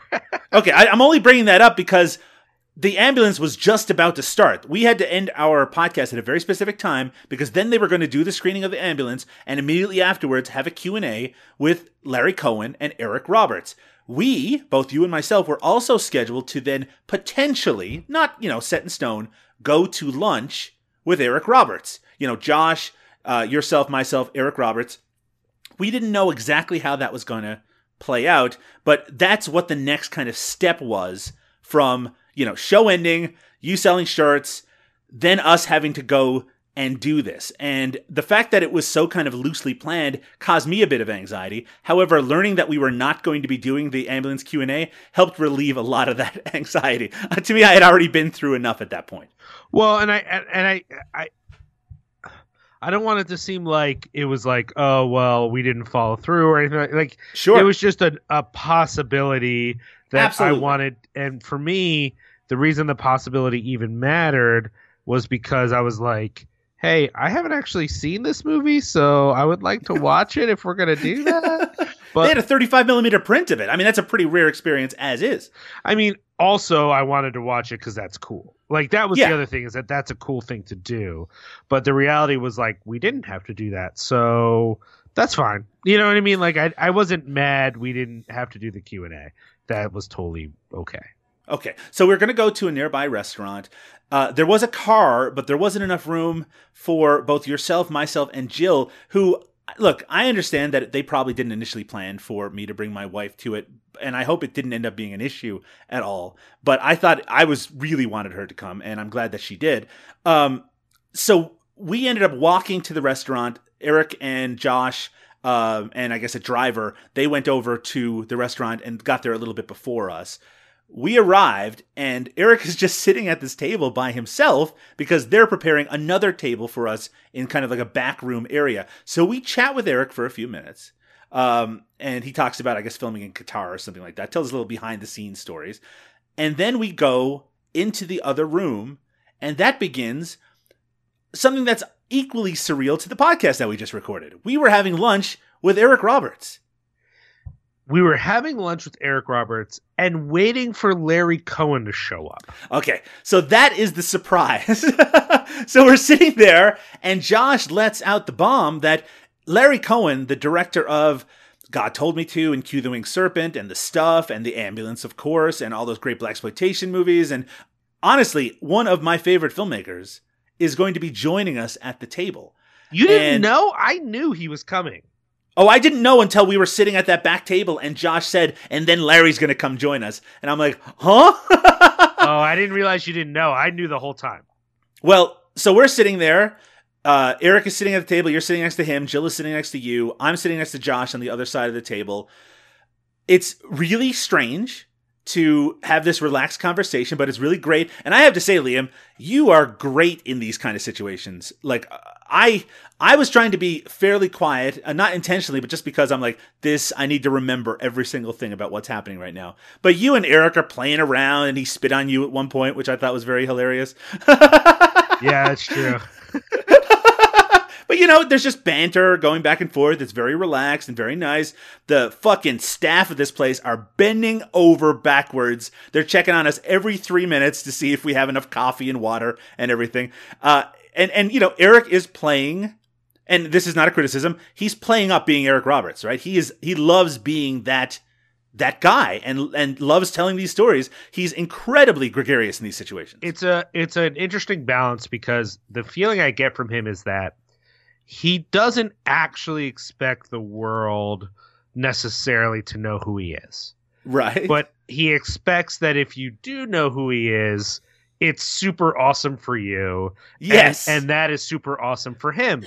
And I got to tell you, for the most part, anyone who knows who he is, recognizes him, and then wants to engage him, they are all fucking stoked. No one comes up like, oh, look at this. Like, I don't know if you've ever seen this, but if you ever see any reality TV show that Henry Rollins is on, there's a certain caliber of person who knows exactly who Henry Rollins is and does not give a fuck. And they decide they're going to fuck with Henry Rollins. And I guarantee this has never happened to Eric Roberts, that people either just don't know who he is, which he's fine with. He doesn't need you to know. He's not sitting there being like, I'm goddamn Eric Roberts and you better know who I am. Like, I didn't get that vibe off him at all. But the people who recognize him and are like, I got to go talk to Eric Roberts, this is super big for them. They come up like so stoked. And he is so stoked to be that person for them. And again, I don't know what people's view of celebrity is. Maybe for you, if you're listening to this, that sounds gross to you. But for me, it was so endearing because it really, what it does in my mind is it honors the experience of the person.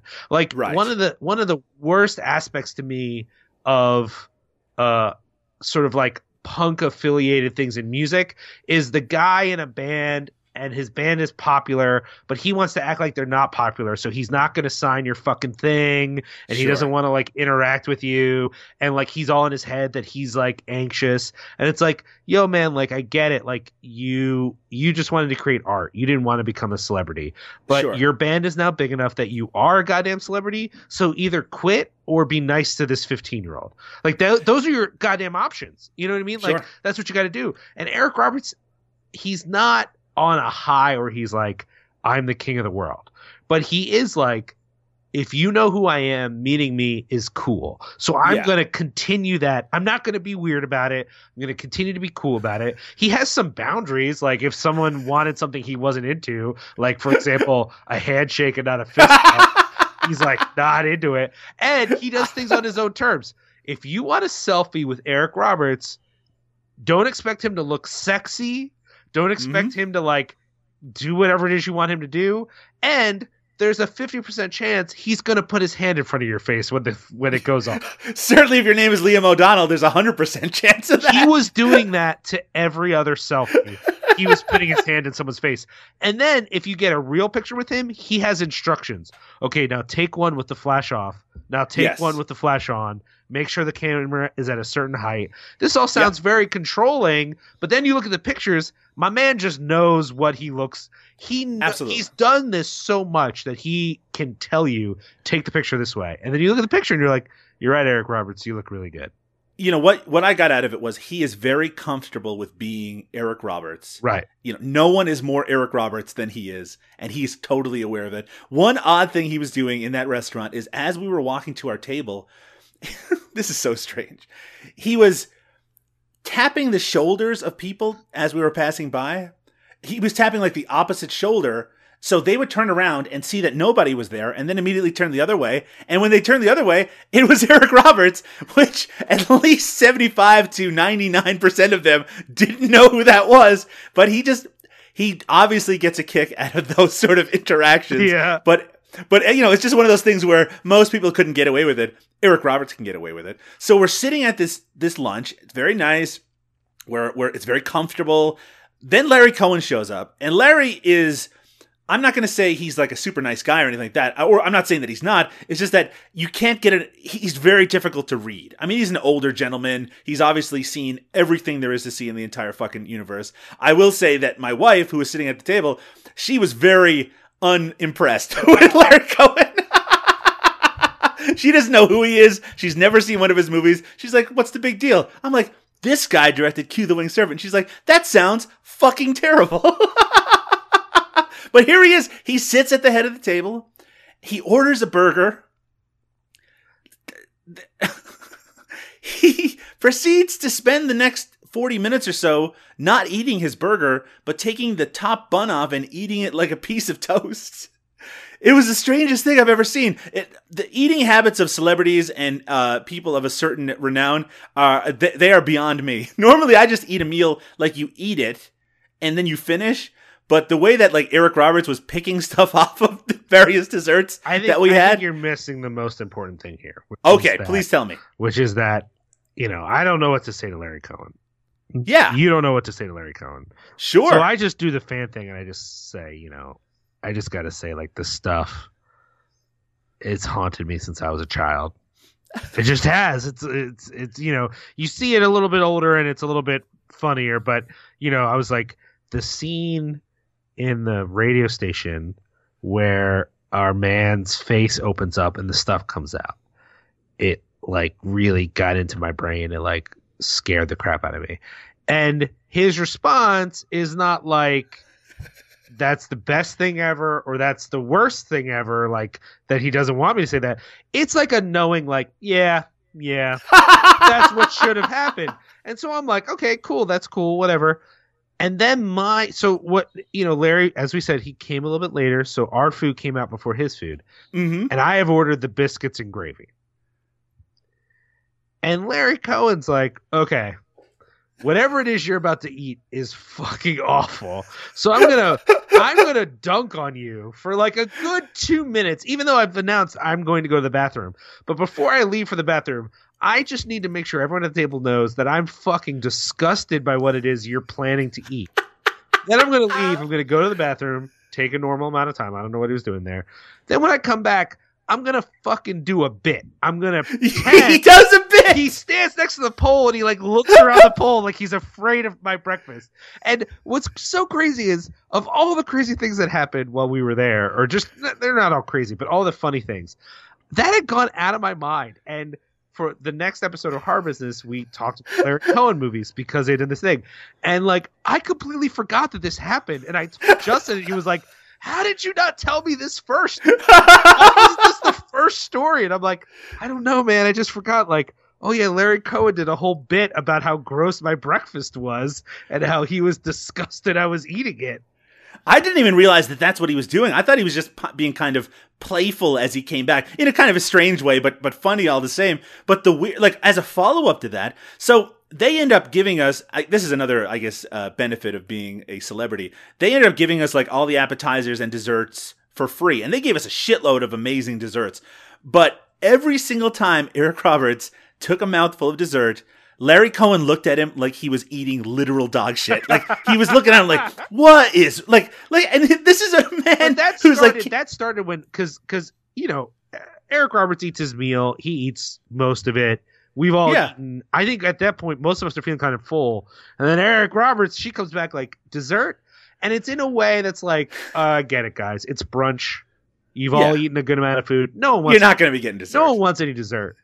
Eric Roberts wants some fucking dessert. And he can't decide what he wants. So we're just going to get all the goddamn desserts. So they bring us every dessert in the place, including one of the breakfast items that should be a dessert item, but is on the breakfast menu, which is this fucking French toast donut thing that's just out of control that it even exists in the world, and it's like a crime against humanity.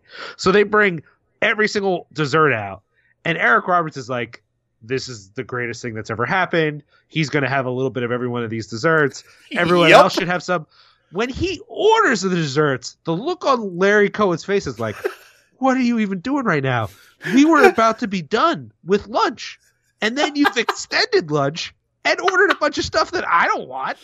What is going on? Like, the look on his face is like, this was already a crime. Then when Eric Roberts is trying every single dessert, Larry Cohen is looking at these desserts like, what human would eat this? Why is anyone eating this right now? And I'm thinking he can't even get through his burger. His burger is still in front of him at that point, and he's only finished the top bun of it. I'm like looking at his face thinking, this is going to be the next movie. It's like The Lunch, and it's like this lunch that never ends or something. And Eric has a story for everything that's going on, right? Like he's talking about his drug history, and I think Bill Withers' "Ain't No Sunshine" comes on the radio, and he's like, I remember seeing this back in like 1973 at a Martin Luther King rally thing, and it's just like, he's incredibly outgoing and he's very interesting, but he's also like a total goofball. Well, and it's funny because you can tell that him and Larry have this relationship. Yes, but they're exactly. Opposite humans in so many ways. Mm-hmm. Like, just totally different. And it was fun watching them interact that way. I will say that at one point, actually right before we sat down, I think, I had asked Jill if at one point she would take a photo of us. And when it came to that time, would it be okay to take a photo? Which again, I didn't want autographs. I didn't want any of that sort of shit. I just wanted to have one photo of this bizarre meeting that was taking place. At that exact moment, the waitress came over and she was really nice and she took the photo for us, which is why we have a photo of us all sitting around that table where Eric Roberts has his hand in your fucking face. We have some versions of that without the hand as well. But that, I'm really glad that we have that, just for when we're telling stories about this meal in years to come, that there's photographic proof of it. It's insane, actually. Like, the more I think about it, that aspect of it, it just seems crazy. And then to go from that back to the theater and watch them do this Q&A about the ambulance. Yes. I'm just like, what is even going on in my life right now? Like, how is this a thing? I will say that my favorite part of everything, start to finish, was us, my wife, yourself, and myself walking back to the theater after that lunch. Because we were all relaxed. All the hard work that we had to do was done. Even the whatever stress was involved with that lunch, that was done. We could leave at that point entirely and everything would be fine. It was just us heading back completely in this weird headspace of what did we just experience? And, but still kind of on a high of everything that was happening. And it was so nice and so central to that whole experience. It was it's something that's the kind of, that's the specific moment that I think I will carry with me about that entire weekend. And then we got back and I sat in and watched like the end of the Q&A, and of course, Larry Cohen comes to life when he's telling stories in front of a fucking crowd. Suddenly, he's got stories out the goddamn yin-yang. But it seemed like actually a really entertaining Q&A. He was lively, and Eric was lively. It just seemed like a lot of fun. It was cool. I don't blame him. No, but I'm just saying, I just want to be clear. I don't blame him for not wanting to talk to us at the lunch. I mean, sure, he's there with the dudes who have the Eric Roberts podcast, and Eric Roberts is there. So he doesn't even know that. He doesn't know who the fuck we are. I mean, even explaining it to him would have been a waste of time. Yeah, so I think he had some idea of who we are, but not in a way where it mattered, And if explained to him, I can just see the more irritated look on his face, just like, what? Huh? What? So I'm glad that we didn't have any more than water. Those are just some guys we're sitting at a table with. All right, let's eat some lunch. But no, so the Q&A happened. We sat in and watched the end of that. We spoke with Gary Hill for a little bit. But by that point, for me, my time in Chicago was rapidly coming to an end. And I don't think, Liam, because you ended up having a shitload of desserts when you are diabetic, that you probably were not feeling that great at that point. Oh, yeah. I mean, that's, we don't need to bore the audience with that. I don't want to go into detail. I just wanted to make it, I think it was a exhausting day, which was so funny because I think at that point it was like, 2:00 in the afternoon? Well, yeah, I mean, and for me too, like after I dropped y'all off, it was like, oh, I'm heading back to the fest to try to watch some more movies because I hadn't really watched that many movies. And I saw one movie, Liam. Yeah, well, but this was like, and it was a movie I'd seen before. Part of my whole thing was like, I'm coming out to this thing so I can watch some stuff. Although sure. I also had planned to write some of them up for Cinepunks, and I haven't written a goddamn thing. But sure. That was part of the reason I'm there. And I get back and I'm like feeling terrible. I finally checked my sugar, and yes, I do think a little bit Eric Roberts' dessert cavalcade fucked my shit up. But I also eventually changed up my stuff because I had brought some extra stuff for my insulin pump. And I think also my sight was not good, which kind of bums me out because then I'm worried, like, was my sugar bad when we were doing the show? Like, could I be more on point than I was? But I think I did check it right before we went on and I was fine. But at some point during the day, the site had gotten fucked up because when I changed it later, I felt much better, and I managed to get it down enough that like I could go to a movie, and I managed to see a movie, and that was great. But it was just kind of crazy to be like, I'm at this thing, I've got this health issue I need to deal with, but I'm not trying to leave right now because this is like why I came. Other than the show, like I want to see some I want to be a part of this event, and it was becoming clear that like because of mix up with plans with Suze, with my wife. I needed to like not be there the rest of the week. Like I needed to go up with her and stuff, which is like not what I had planned to do. I had planned to be there at least another day, and that wasn't going to work out. So, I got to see a couple things. It was cool. But I think like I got to feel a little bit of, and you haven't been to some of these smaller fests, but I've been to some of these smaller fests where I talk to someone and they're literally like, I'm coming in to do this thing and then I have other things I have to do. And as someone who more often gets to hang out, I always look at those folks and I'm like, that's crazy. I would just want to hang out the whole time. And now that I've been one of those people, it's like, yeah, I would like to hang out the whole time, man, but I got shit going on. So have a good fest without me, Yeah. No, I see exactly what you're saying. I will say that after experiencing what we experienced, I want to go back next year and experience it as a visitor or someone covering it for a website or something like that. I just want to be part of it because it really was such a positive experience for me. But really, everything for me revolved around us getting together, doing the podcast, and me then leaving. I do want to mention just one quick story because we're running a little low on time here anyway. On my way to Chicago, I stopped in from Ontario. I stopped into my in-laws' place for about half a day to meet up with Jill before we got on the train.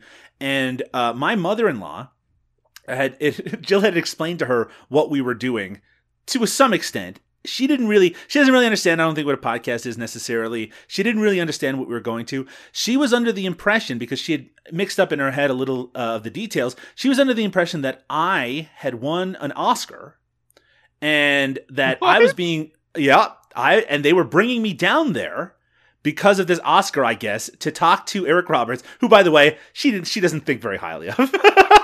She decided to make that clear to me in the next sentence when I said, no, we're going down to do this thing. Then my sister-in-law said, do you think you might meet Eric Roberts when you're down there? So then I had to explain again what the fuck we were doing, why I was taking like 4 days out of my work life to go down to Chicago for the possibility of meeting Eric Roberts. It's like I had to explain it again and again. And I will say, since it all happened, the thing that happens to me constantly, I'm like, yeah, no, I was in Chicago recently. Oh yeah, what were you there for? There was this event and I had to interview Eric Roberts for a podcast. And they either ask, what kind of podcast would that possibly be? But the most popular question is, who's Eric Roberts again? Can you tell me who Eric Roberts is? So my moment of triumph, literally one of the defining moments of my life up to this point, not a dream come true, but a defining moment, is understood by a very small percentage of the world as a whole. But I will say that the people who understand it, they were very impressed. I appreciate that. I've definitely gotten, as you've seen from Twitter, really positive responses from people. Sure. People who just can't believe it even happened. People who are like, now with all these tough questions about what's next, and I'm like, Sure. I don't fucking know. I can't even believe this shit happened. What do you want from me? I mean, we pushed it hard, right? We pushed it as hard leading up to it as we could. We pushed it hard after it happened. We pushed every bit of media that came out of it. This episode that you're listening to right now is, for all intents and purposes, a bit of a victory lap as well as an explanation of what's happening. But I mean, I think when you make a podcast about one specific person and do 62 episodes of it before this one, and then you get to meet that person in this kind of bizarre, completely unexpected circumstances, that you deserve to have a bit of victory from there. But I will say, Liam, that question about what's next, it was built into the show, right? It was built into the interview with Eric Roberts. We asked him whether we could continue. That's the one thing we had planned with him ahead of time, that he would have to tell us that we'd have to continue the blood oath no matter what, that sort of thing. But 2 days ago, I was talking to my wife in the kitchen. I was like, I think I want to end the podcast. I think maybe this should be it, that this should be the end of it. And she's like, are you out of your fucking mind? That doesn't make any sense at all. But I was left with that question, and a few people asked me it at the event. It's like, where could you go from here? And I'm not 100% sure. And we haven't really talked about it. This is Liam and I's first major conversation since the event. It's been, about 2 weeks now. And we are continuing, obviously. But I don't want us to feel like the show is meandering at this point. And that's something that I was a little concerned about. When you hit a peak, is there anywhere to go but down? Huh. I don't know. I don't feel as much concern about that, I guess. Right. My feeling is basically that as cool as it was, I don't know that it has to have an impact on the podcast, because Sure. When I really think about it, there's still so much we haven't talked about. Like, Yeah. if this had happened after 200 episodes, then I'd be like, yo, man, it's time to wrap it up. Like, we have fucking dredged the pool, Sure. and there's nothing left for us to even talk about anymore. But as I thought about it going into it, I thought, man, my man's career is actually broad enough that we still have we've gotten in. It's not that we've scratched the surface, but we haven't gotten down to the rind necessarily. And so I don't know, I kind of felt kind of the opposite of I don't know, people seem like they actually are paying more attention now. Yeah, so yeah. maybe we do some more episodes and see how it goes. But I wish when people said what now, they were asking about the future of the show. Instead, the general attitude is that, and this isn't everyone, because some people actually know about me, but a chunk of people are like, oh, this is kind of the coolest thing you've ever done. So are you going to continue to do cool things, or is this sort of it and it's back to your normal lame life now? And every time I'm like, man, really? Come on. I mean, it's cool. It's really cool. But I'm hoping more cool things are coming in my life that I don't 10 years from now be like, well, everything peaked with Eric Roberts, and after that, it's really just a waste of time. I don't want to lock ourselves into anything. There was a plan as of the last maybe 40 episodes of the show. It might have been just in my own brain. The idea at that point, when it started to become a reality that, yeah, we could probably connect up with Eric Roberts in some way to have an interview, that we would do 100 episodes of the show. The 100th episode would have Eric Roberts on it, and then maybe we'd end it right there. It just seemed very smooth, very perfect, right? But this has thrown things into array in a very positive way. But like you said, we had a lot of positive response. A lot of people who I never thought would be interested in being on the show saying, boy, I'd love to come on. And people that we have planned now to have some really interesting people come on in the future. People who've worked with Eric Roberts, collaborators. This opens up that a little bit more. But I don't know necessarily what the direction of the show is, and I don't want it to be directionless. So that's something that I have to kind of wrestle with a little bit. But I will say, Liam, that one of the things that this has done is has given me confidence, both in myself as a podcaster, but also as a collaborator with you, and whatever next project I end up doing after this one, I hope that you want to be part of it, and I hope that you'd be willing to be part of it, maybe on a deeper level. That, not to say that you're not a collaborator on this show, because you absolutely are, but something that we can develop together. Sure, that sounds good. What, Jill just waving herself as if I just jerked you off on the fucking podcast. No, I feel like this has been a really weird, interesting ride, and it went to a place that none of us had expected. But I don't think that you started podcasting years back with the idea that you would eventually be the co-host of an Eric Roberts related podcast. Well, I think for me, when we first started doing it, I was under the false impression that you had a much larger fan base than I did. So I literally was just like, oh, this will be great because, it's like more people who would check out Cinepunks.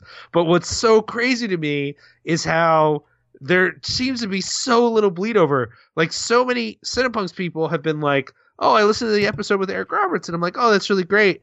And I'm like, whatever. And they're like, yeah, it was the first one I ever checked out. And I'm like, what the fuck are you talking about? Or so many people who I did end up meeting at this thing who knew about this show were like, oh, right, you do something else, right? And I'm like, what do you mean something else, right? Like, Jesus, how is there no connection between these two worlds? It drives me crazy.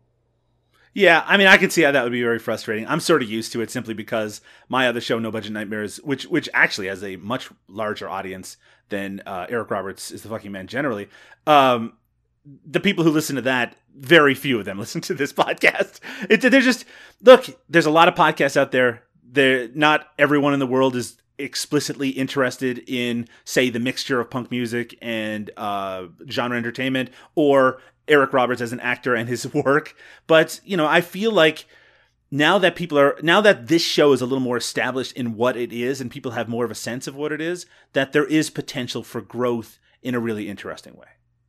Yeah, I think that's true. And honestly, I guess I'm also at the point where if I'm enjoying doing something, I kind of want to keep doing it. Sure, right? Yeah, totally. I mean, if anything, if I was thinking about it, I would be less inclined to even worry about this podcast and more inclined to say, like, hey, are there other things we could do as well? But sure. But I think also my response to anything going well is always to do more, which maybe is not always the best response. I have a mental end date of what this podcast will be. And simply because there's only so many podcasts I can record and organize without my wife killing me. And there's only a certain amount of time in a week to devote to it. But I want to do this in a way that I get to talk to all the people I want to talk to be able to spend time with you on a regular basis. And that at the end that I have something that I can be proud of, kind of start to finish. And at this point, that's what it is. So I'm going to continue to do that until it's not that anymore. Yeah, I appreciate that. Liam, we should take our final break. It's a long episode. Long episode. Well, we'll see when it gets edited down. We're going to take our final break. When we return, we'll do some plugging and we will say goodnight.